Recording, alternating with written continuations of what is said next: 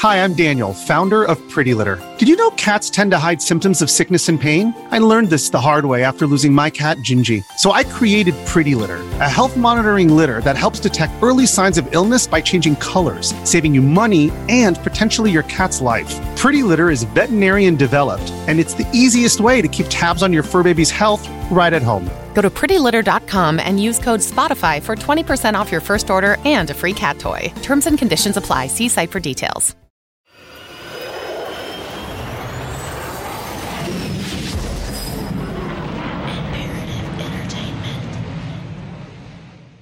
In the television and film industry, there's this phrase that people who work in development use: curse of knowledge. It describes the dynamic when a storyteller is first trying to communicate to an audience a story that he or she is crafting. The storyteller has the curse of knowledge. He knows the characters, the backstory, the plot, all the ins and outs of the world, and the audience he's pitching it to, and ultimately writing it for, studio executives, conversely does not. Sometimes even when that writer is pitching his take on a book or property that the studio owns. I'm not kidding. The audience, the room, has absolutely no idea who these characters are, what they've been through, or where they're going, let alone any extraneous details of the world in which they inhabit. So the curse comes when the writer-storyteller is so entrenched in the story that they leave out big chunks of information that the room needs in order to follow or track what the hell the writer is talking about. When the world around the character is layered and complex, the curse is inevitable. To overcome it, one has to boil the story down to the basics and spend time explaining that. Who are these people? Where did they come from? What happened to them and why? What kinds of obstacles will come into their path because of who they are, where they came from, what they know, and the happenings in the world around them?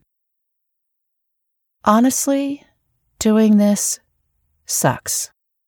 You just want to fly with your story. But it must be done, or you ain't going to sell that story, or yourself as the one to write it. And that's where things get even worse. Sometimes the room doesn't want to admit that they have no idea what you're talking about, even when you're sharing common knowledge stuff. Like, for example, when I use the term, a business front for the mob. To me, this isn't a curse of knowledge issue. Doesn't everyone know what a mob front is? Why explain that? Or worse, if I do explain it, will they think I'm patronizing them? When it comes to the first question, the answer is always no. Not everyone knows this. All common knowledge falls under the curse of knowledge category. Never assume. The answer to the last question is yes. Yes, they will always think you're patronizing them, even when they don't know. Because that's how egos work. It's a pickle. So here's one way to work it through. Whether you're the storyteller or the audience, consider this basic truth. Even the simplest things occur in a complex world. And complex worlds have layers that require exploration. Find the complexity, boil it down through the layers, and explain that. Then no one's offended, embarrassed, or just flat out lost around what you're talking about. And then repeat it in a couple of different ways, in a couple of different places in the story. Repetition is key. Maybe even find a device, a way to share the knowledge you need them to grasp. Make your common knowledge their common knowledge, and the curse is lifted. Let's use that example above. Business fronts for the mob. What the hell are those things anyway, and why do they exist? Well, they're businesses that appear to be solely owned by a person or group who organize it as a legal entity, often in an offshore tax haven. But hiding behind that legitimate name is another owner, who is a member of a crime syndicate, the mob. And by working through a business front, the criminal's participation in the business operation and profit sharing is obscured from law enforcement, especially the long arm of the law which stretches out from the IRS.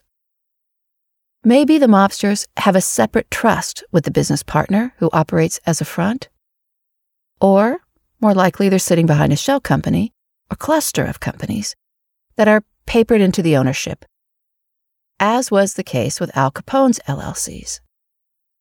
Concealed ownership is easily achieved where the company is organized offshore, Meyer Lansky's brainchild.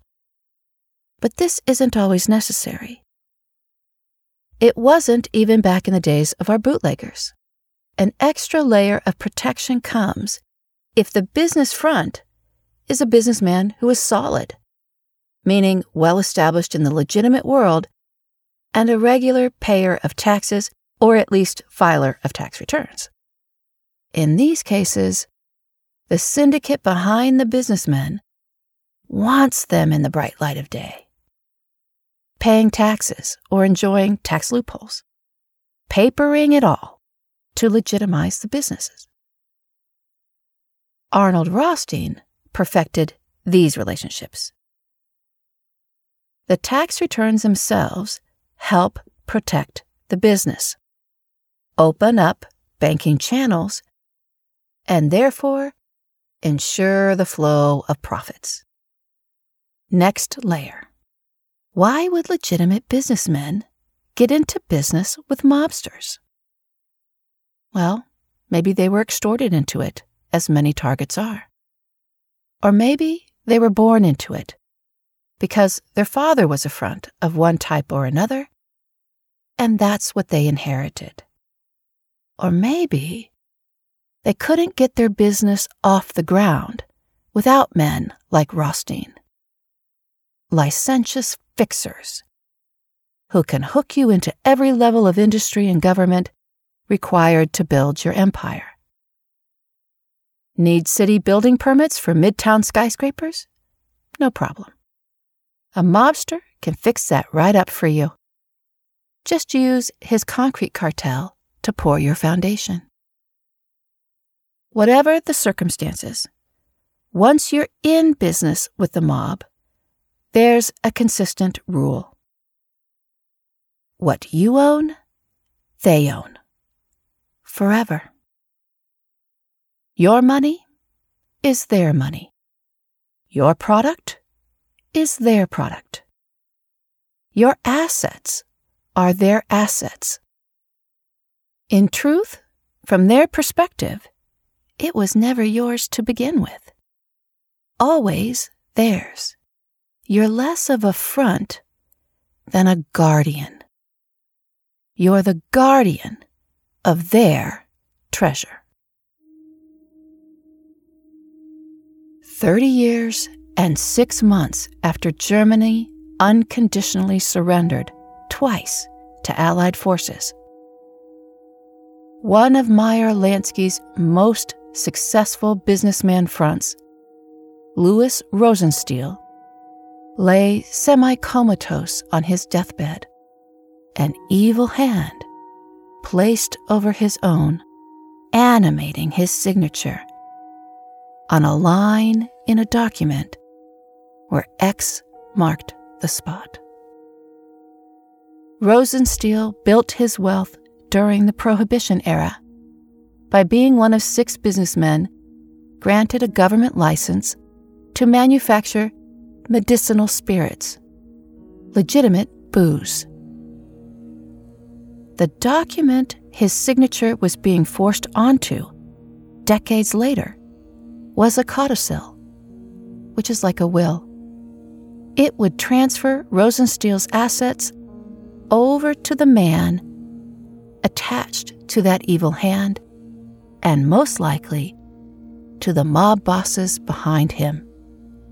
As with Arnold Rothstein before him, the man with the hand was known at the time as the world's most formidable fixer.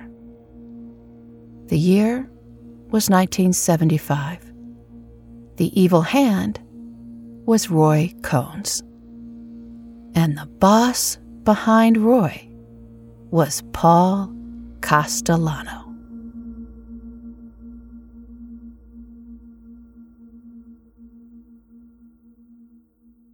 We've spent 3 episodes of our first season exploring what our mobsters were up to and the surrounding terrain they found themselves in during the Second World War.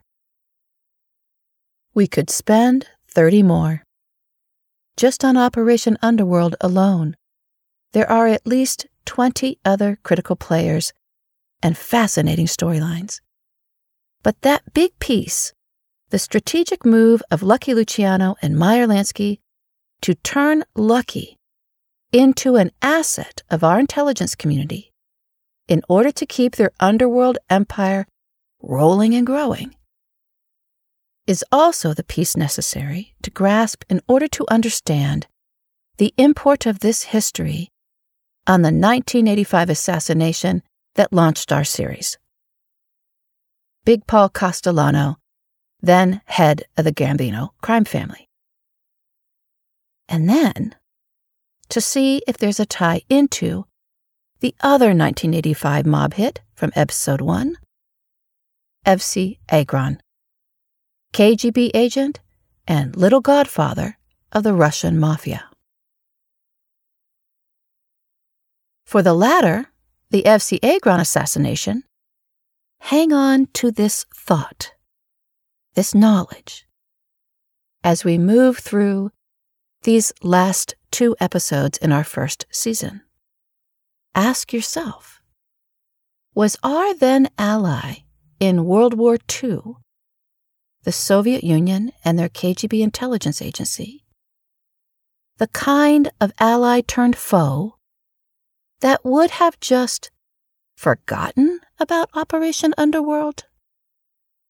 Or were and are they the kind of adversary who would have kept hold of every name and operative detail from that widely known event in our history between our underworld and our intelligence community?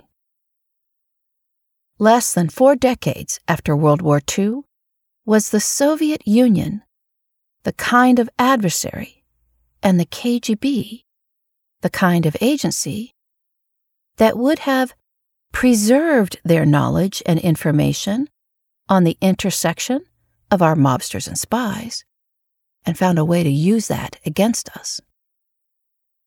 Or would they have just forgotten all about the time when our intelligence community worked with the world's biggest gangsters? Did they just throw all that information out?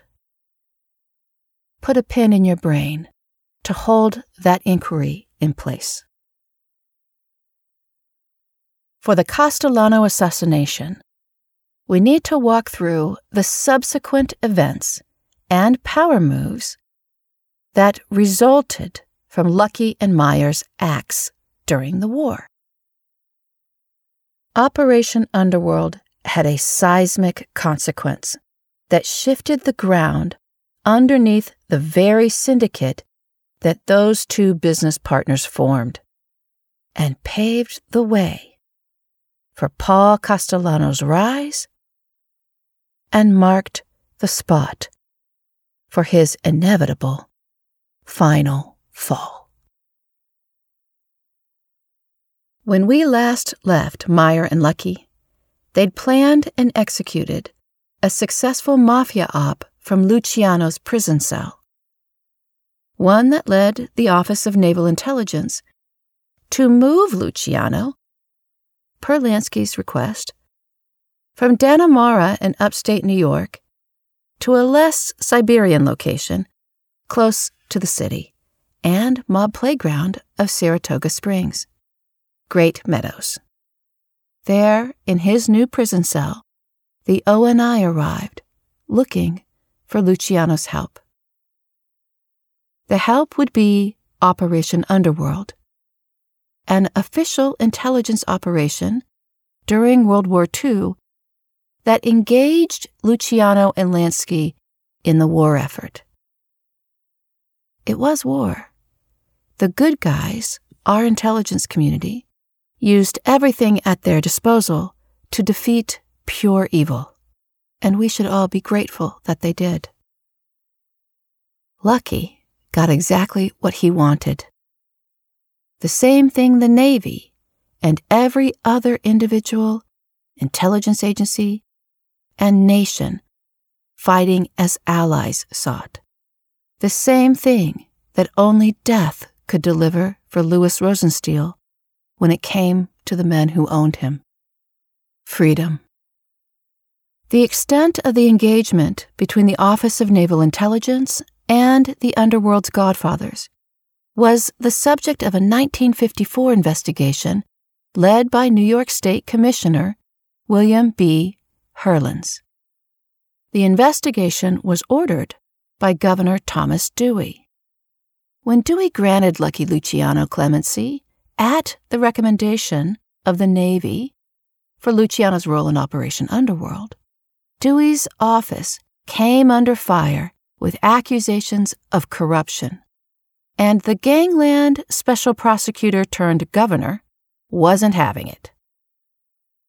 But the Herlins report was black-holed by naval intelligence until it was finally released in the mid-1970s. Before and after it was made public, the assertions grew wild over exactly what Luciano had done for the government in the war effort. Luciano's legend grew from being rightfully credited with getting word to men who worked the shipyards and docks to help the Navy keep an eye out for Hitler's U-boats and spies, to wrongfully personally leading the Allied troops on the battlefield in taking Sicily from Mussolini. Even Luciano, who'd been hearing whispers of these tales long before the Herlins report was commissioned, tried to tamp down the hyperbole. How could he have been in Sicily when he was still wandering the prison yard? In his last testament, Luciano denies ever contacting the Mafia in Sicily, which was the hyperbole. He never demanded their loyalty to the Allied invasion for an operation codenamed Operation Husky. I tend to believe him. Sometimes these gangsters downplay things to protect themselves, especially in a case like Lucky's, where he was to be deported back to Italy upon release from prison. If the Allied forces had failed in Operation Husky and Mussolini retained power, then Il Duce would be none too happy to receive Luciano when and if the ship carried him home. There's an argument to be made that Lucky was simply denying he gave any orders to the Mafia in Sicily in order to protect himself in the event of that circumstance. But I don't think Luciano did this. I think that liar was actually telling the truth. Other than providing an inspiration to the Italian-American soldiers who were instrumental in retaking Sicily, I believe Luciano's account that he did not send word to the Mafia dons there, of which he was godfather as well, to assist us in any way. He helped in our ports, on our shores, within his territory. This was all spelled out in the Herlins report. But Italy? That was another domain. Despite Luciano's denials, plenty of folks still believed the war stories. Legends are funny that way, especially when they're about gangsters. But there was something that Luciano was involved with in Italy and everywhere else, while he was in prison, that he also tried to deny in his last testament. his heroin trafficking empire. Luciano pushed that all onto one of his underbosses, Vito Genovese, and professed to be at his wit's end with Vito over it. All of this was, of course, a lie. Luciano was still godfather, even from prison. He brought drugs, including heroin, into the syndicate back when it was the combination run by Johnny Torrio and Arnold Rothstein. He was not helpless to the trafficking ambitions of an underboss and could have ordered Vito dead with a wave of one finger. So it is in his lie, where if we follow the history, both before and after his incarceration and release, we find the truth.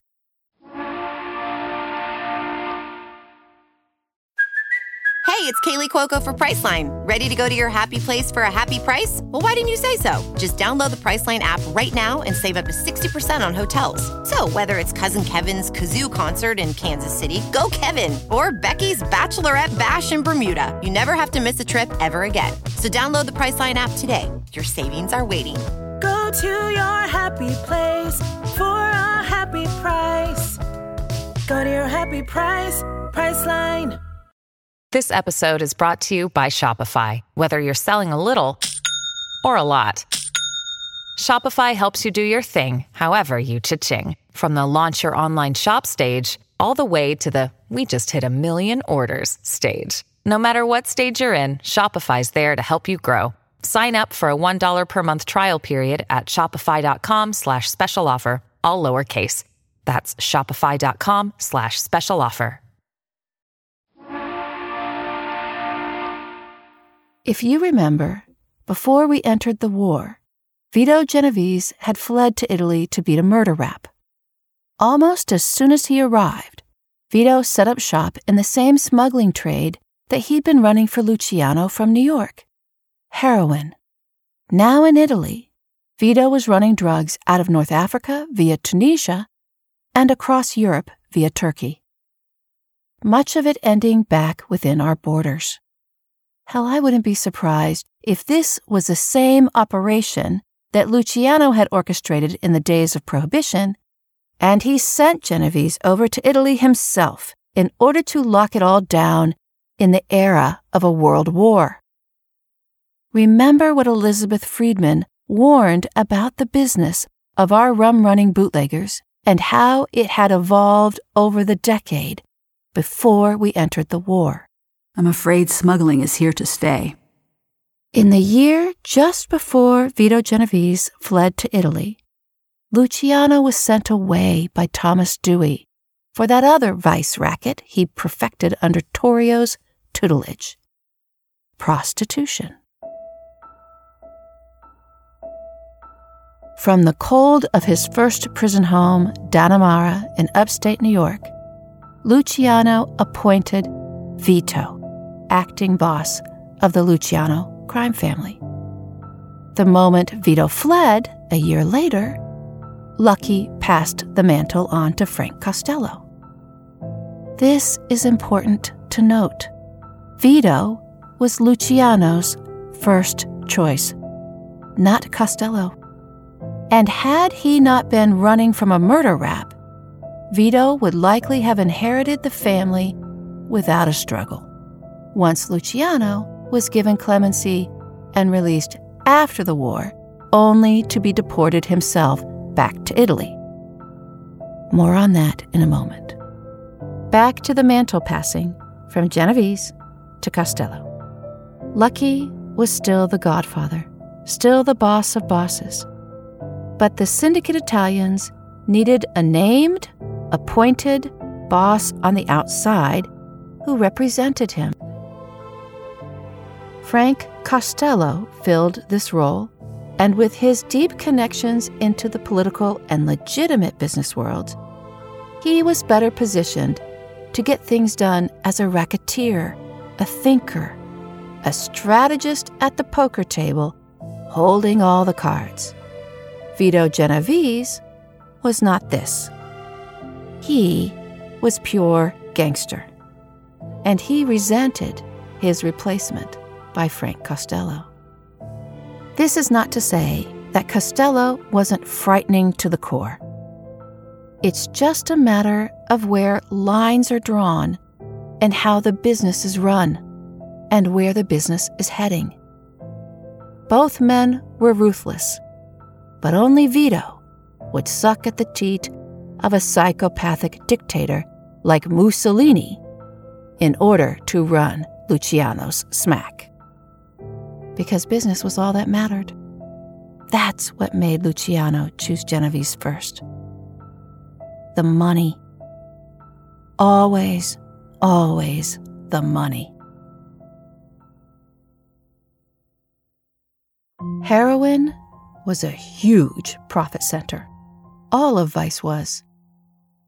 And with Luciano and the Slammer, Vito Genovese was the boss on the street who was already known as the King of Vice. Frank Costello could fix his rackets all day long, but that's not what's at the beating heart of a smuggling empire. Product is. Costello was a genius at manipulating and lifting the barriers to the flow of profits of business operations. He made sure that business could get done. But Vito? Vito ran product. And he'd go gangster all day long in order to find it, smuggle it, and flood our communities with it. The difference between these two underbosses of Luciano's would echo decades later when gangster underbosses Sammy the Bull Gravano and John Gotti ordered a spray of bullets into racketeer Big Paul Castellano. And that parallel was never more stark than when Vito Genovese swept through the syndicate with a vengeance, leaving underboss blood in his wake. By the end of the war, with Mussolini defeated, Vito Genovese took his bets with the United States and returned to face the murder charge. On June 2nd, 1945, he was arraigned and pleaded not guilty. Almost a year later to the day, the case against him would fall apart, and the charges would be dropped. But in the interim, Genovese was indisposed. He'd miss the farewell that his bootlegging cousins were all attending. On the cold morning of February 9, 1946, the SS Laura Keene sat docked at Pier 7 in Brooklyn, awaiting a passenger for one of her final transatlantic sailings. His first stop was not to her. Charles Lucky Luciano was saying his goodbyes to family on Ellis Island. He'd earned his clemency from Governor Dewey, was paroled and released, and immediately brought to Ellis Island for deportation back to Italy. With perks. He was the godfather. The Laura Keene was packed with women, booze, friends, and a good time. There would be a blowout send-off party for Lucky while the ship was still docked at his pier. Albert Anastasia, Lucky's friend from the old neighborhood, and his underboss in the new one, arranged it so no press got wind of the send-off. Of course, Lansky was there, as were Bugsy, Costello, Longy's Willman, Adonis, Bonanno, and a young Carlo Gambino from Brooklyn, and the rest. Then they were gone, and Lucky was left on the Laura Keene with New York City Mayor Bill O'Dwyer's personal man, Murray Weinstein, who, at the mayor's order, would make the trip with Lucky to be sure he wasn't bothered by immigration and had everything he needed along the way. That's power. I felt like, all of a sudden, I was alone. I really felt like I was in the middle of nowhere. I began to get this real sour feeling in my stomach. And when the pilot horn started to blow, the sound of it seemed to fill the inside of my belly. The only other time in my whole life that I had this kind of experience was when the gates closed behind me up at Dannemora. It was the cold end of a hot era.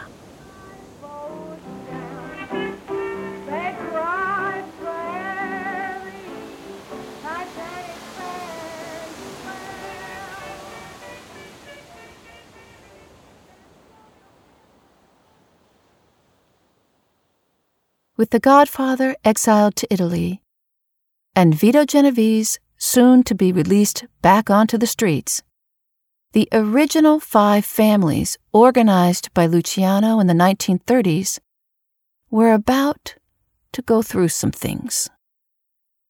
A lot happened in the decade after Luciano's deportation. He didn't just stop being the Godfather because of his relocation. Everyone back in New York and across the syndicate's territories from state to state kept the balls rolling as usual. There were territorial disputes here and there, but business was booming. Lansky had orchestrated the transition from illegal booze to legal booze and illicit gambling to full-scale casinos. The business fronts he'd been working since the days of Arnold Rothstein were paying off.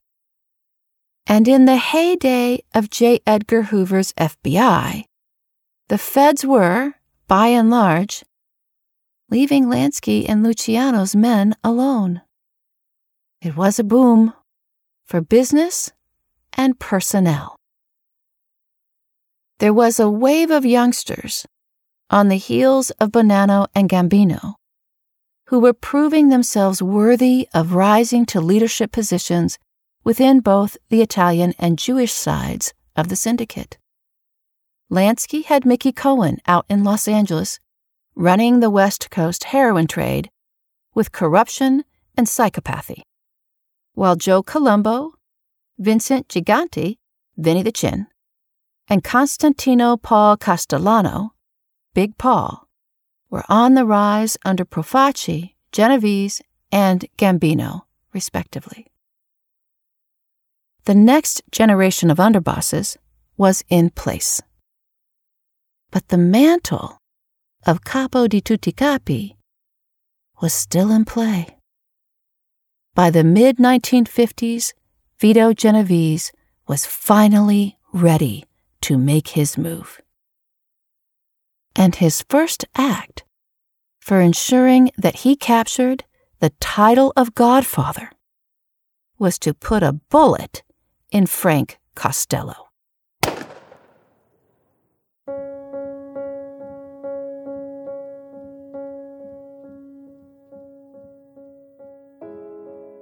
In early 1956, Costello lost another of the syndicate's original crew to Italy, Joe Adonis, a man who likely would have stood by Costello to seize the Godfather mantle, chose deportation to Milan over prison in New Jersey for an illegal gambling conviction.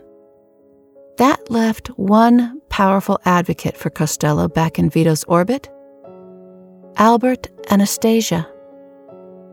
But Vito considered that with Costello gone, he'd have the power vacuum he needed to ensure Anastasia rotated around his son. At least that was the gamble Vito Genovese took. On May 2nd, 1957, Vito sent his young enforcer, Vinny the Chin, to Frank Costello's apartment. On Costello's return home from dinner out, Gigante followed him into the lobby, his gun aimed at Frank's head. The Chin fired and missed, although he didn't know it. Vinny left Frank crumpled on a lobby couch, blood coming out of his head. Miraculously, the bullet only grazed Costello's skull. He was rushed to Roosevelt Hospital, where he recovered. Vito Genovese was screwed. Lucky got word immediately over in Italy.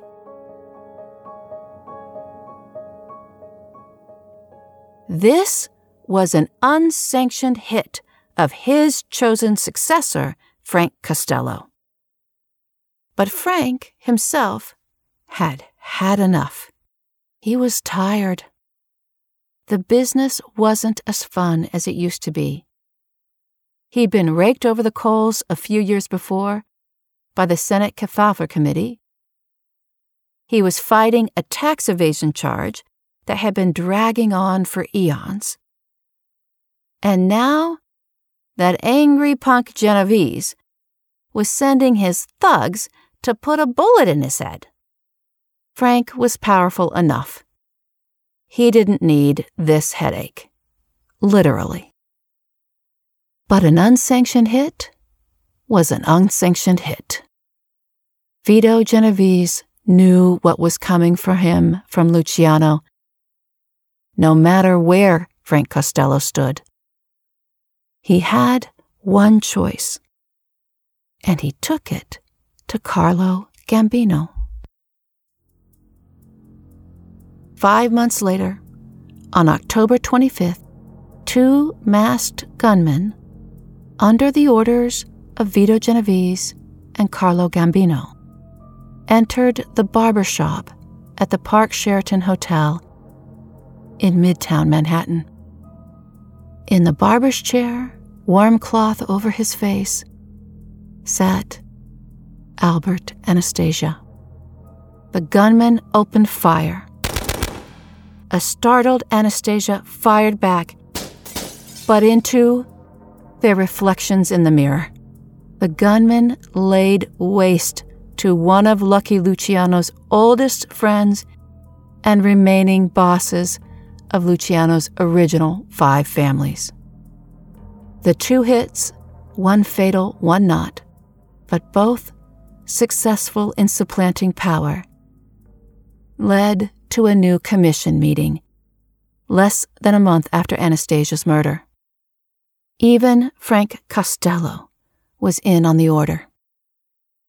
The structural leadership of the old syndicate, which had been left vague and unresolved with Luciano's pardon by Dewey and deportation to Italy, would be sorted out in a civilized manner, once and for all. The meeting was held in the country, in Appalachian, New York. Every boss and underboss was there. Over 50 gangland legends gathered in a farmhouse.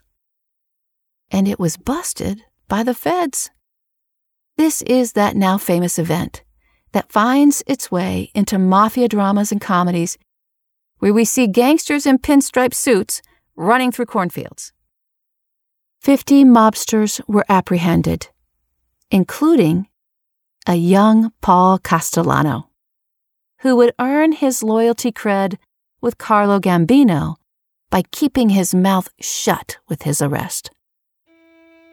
Still, the meeting wasn't foiled before the structure for the new Italian syndicate was worked out and reformed into La Cosa Nostra. Vito Genovese got what he wanted. The Luciano family was renamed after him. Vito was now ruler of Manhattan and inheritor of Lucky's personal treasure chest.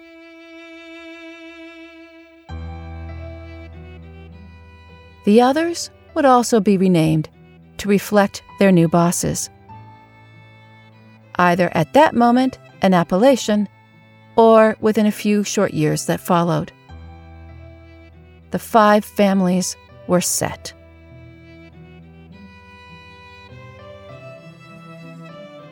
Lucchese, Colombo, Bonanno, Gambino, and Genovese.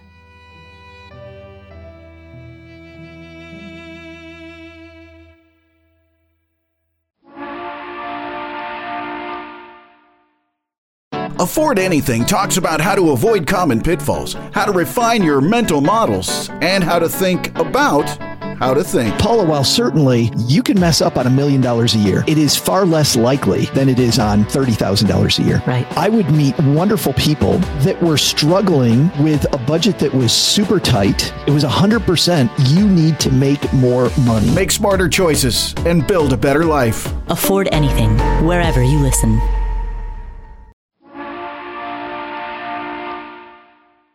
For William and Elizabeth Friedman, the decade after the war brought a different kind of struggle than what was happening with the gangsters she once hunted. William was hospitalized for severe depression, and Elizabeth put everything to the side to be at his own. After what he'd put his mind through in service for our nation, William was battling everything from physical ailments to suicidal thoughts, all while receiving round-the-clock care. Desperate for a solution, he signed up for an experimental treatment conducted at George Washington University Hospital. Electric shock therapy.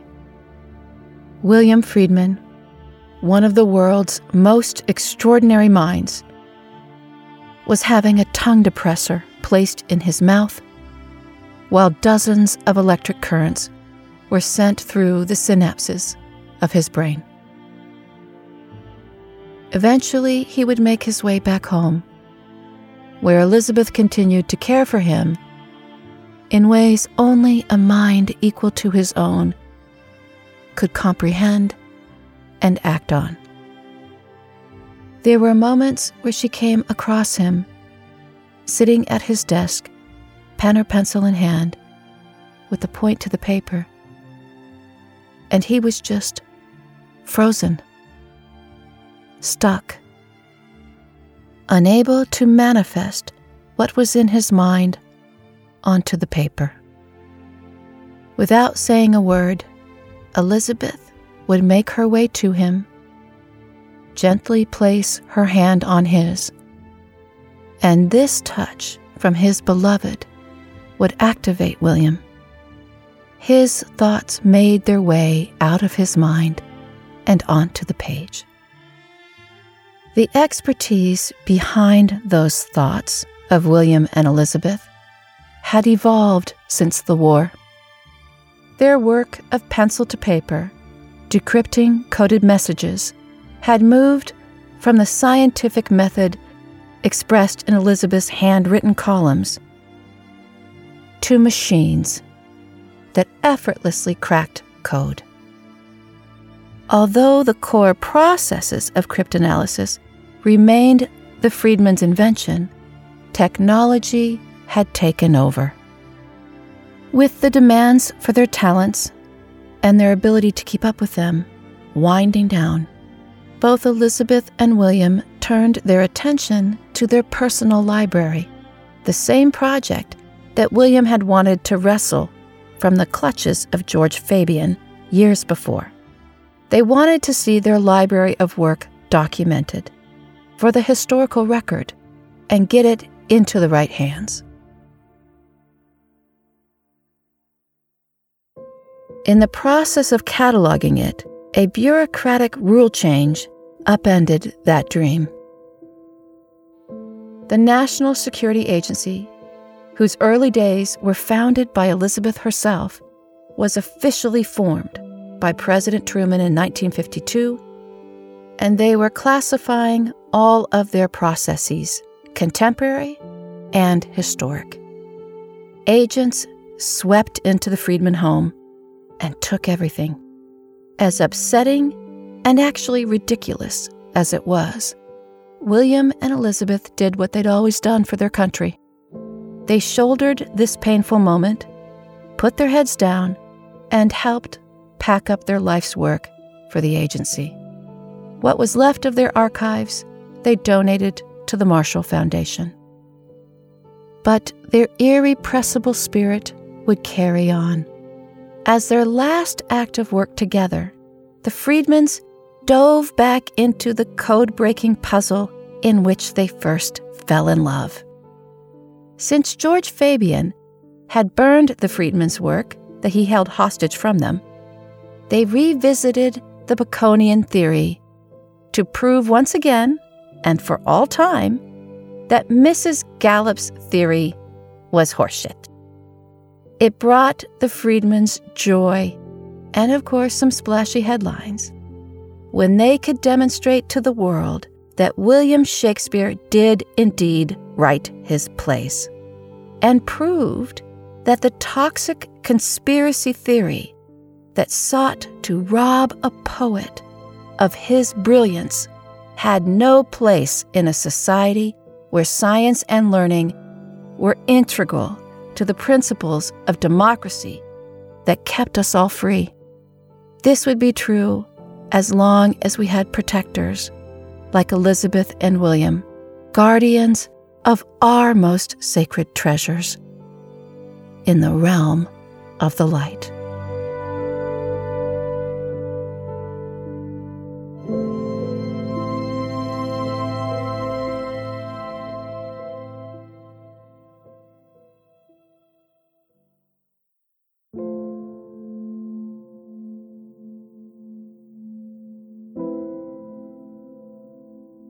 William Friedman would suffer a heart attack and pass at 12:15 a.m. on November 12, 1969. And the world connected to intelligence immediately responded. More than 750 notes and letters from around the world would pour into Elizabeth's home in the days after William's death. Everyone, from present and past heads of state to young code-breakers that they'd schooled, felt the epic loss. On his tombstone, Elizabeth set the phrase in stone that had carried them each over the course of their careers. Knowledge is power. And she had done it in the Baconian font to hide a secret message in cipher, except this one was real. WFF, her husband's initials. Our heroine would live on another 11 years, tending to her interests, her grown children, and an occasional request from an agency or individual who wanted to pick her brain. She reached the age of 88 before her own heart failed, passing on October 31st, 1980. Requesting cremation, her ashes were spread over her husband's grave at Arlington National Cemetery, and her name was carved below his on the tombstone that she designed. Beloved wife, Elizabeth Smith Friedman, 1892 to 1980. Our couple who fell in love, hovering over one another's shoulders, creating a new science that would go on to save the free world, would rest in eternity in the same embrace.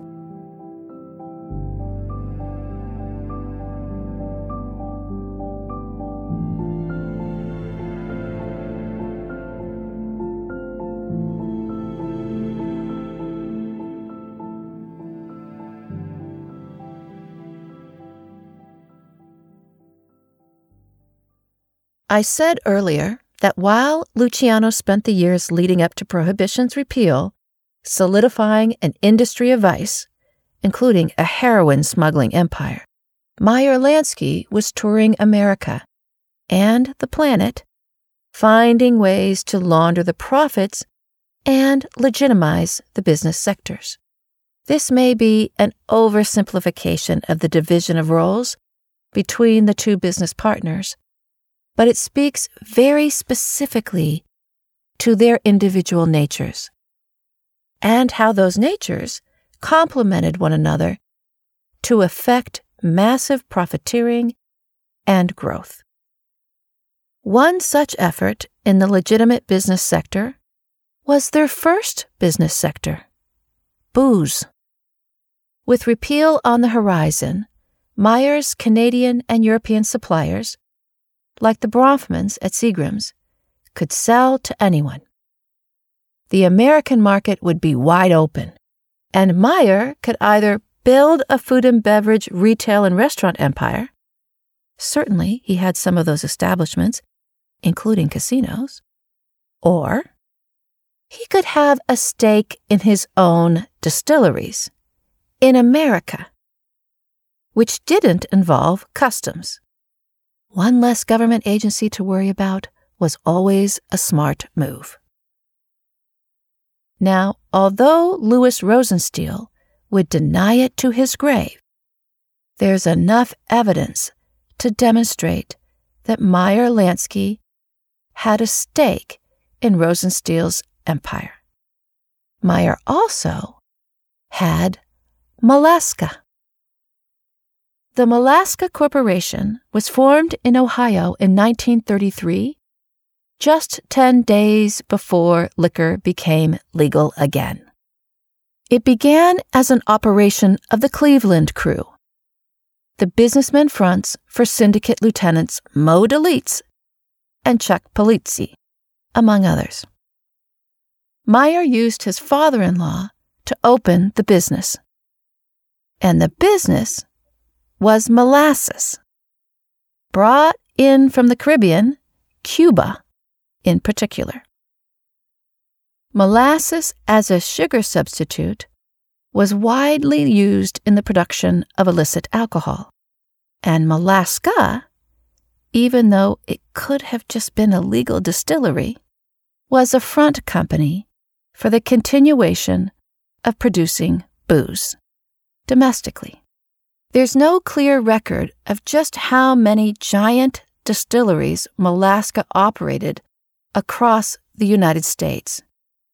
But according to Lansky reporter Hank Messick, they were the largest ever found by the Alcohol and Tobacco Tax Unit of the IRS.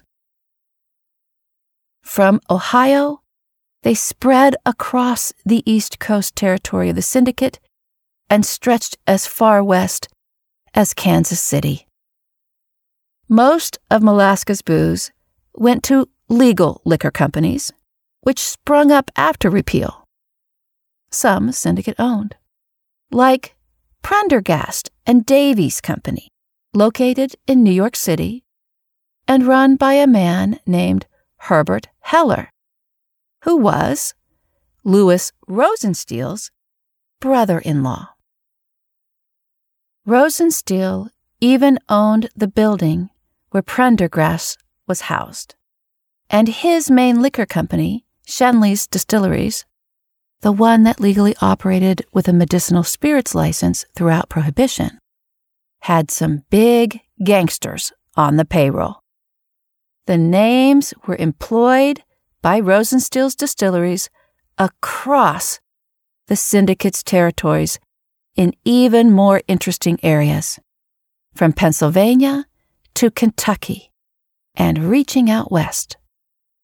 Since 1920, this man and his company was one hell of a front.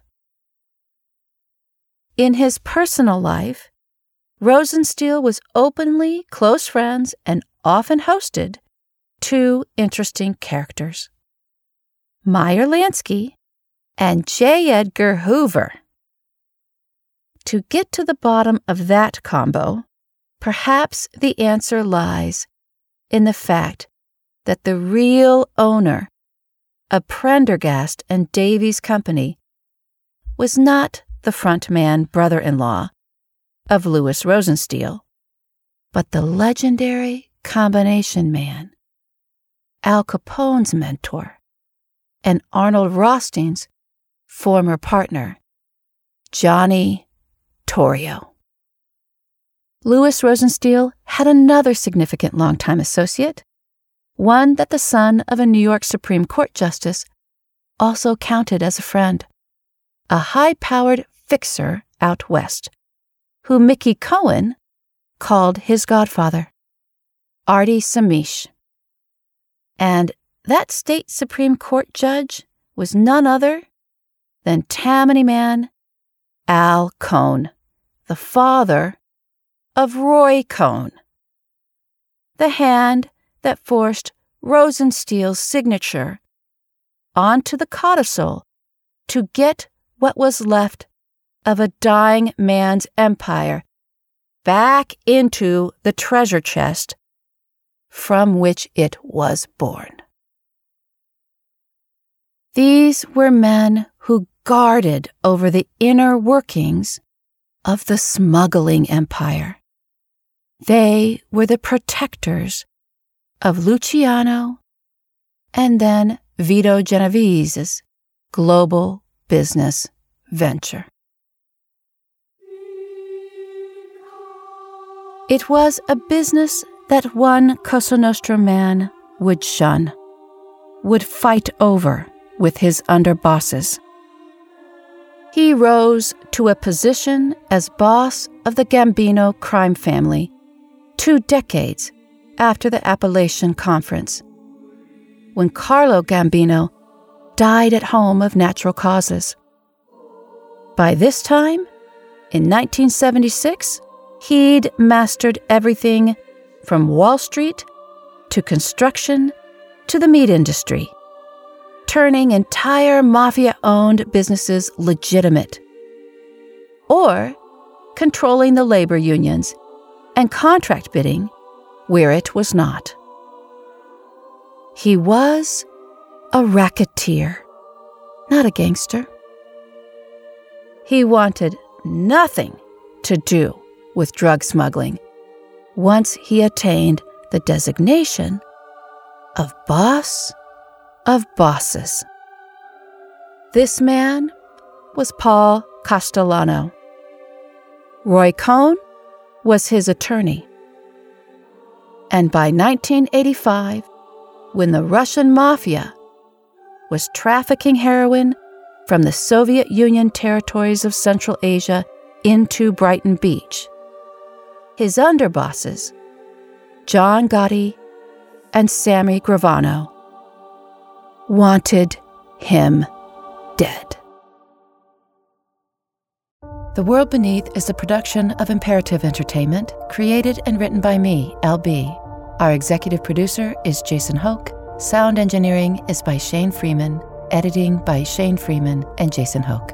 The World Beneath is a 5-season series, with each season consisting of 10 narrative episodes and 10 sit-down interviews. You are listening to Season 1, Treasure. Narrative episodes published Monday morning and our sit-down episodes on Thursdays, wherever you find your shows. Or binge the entire season now on Apple Podcast subscriptions. And as always, you can find me on Twitter at the handle @Lincoln'sBible.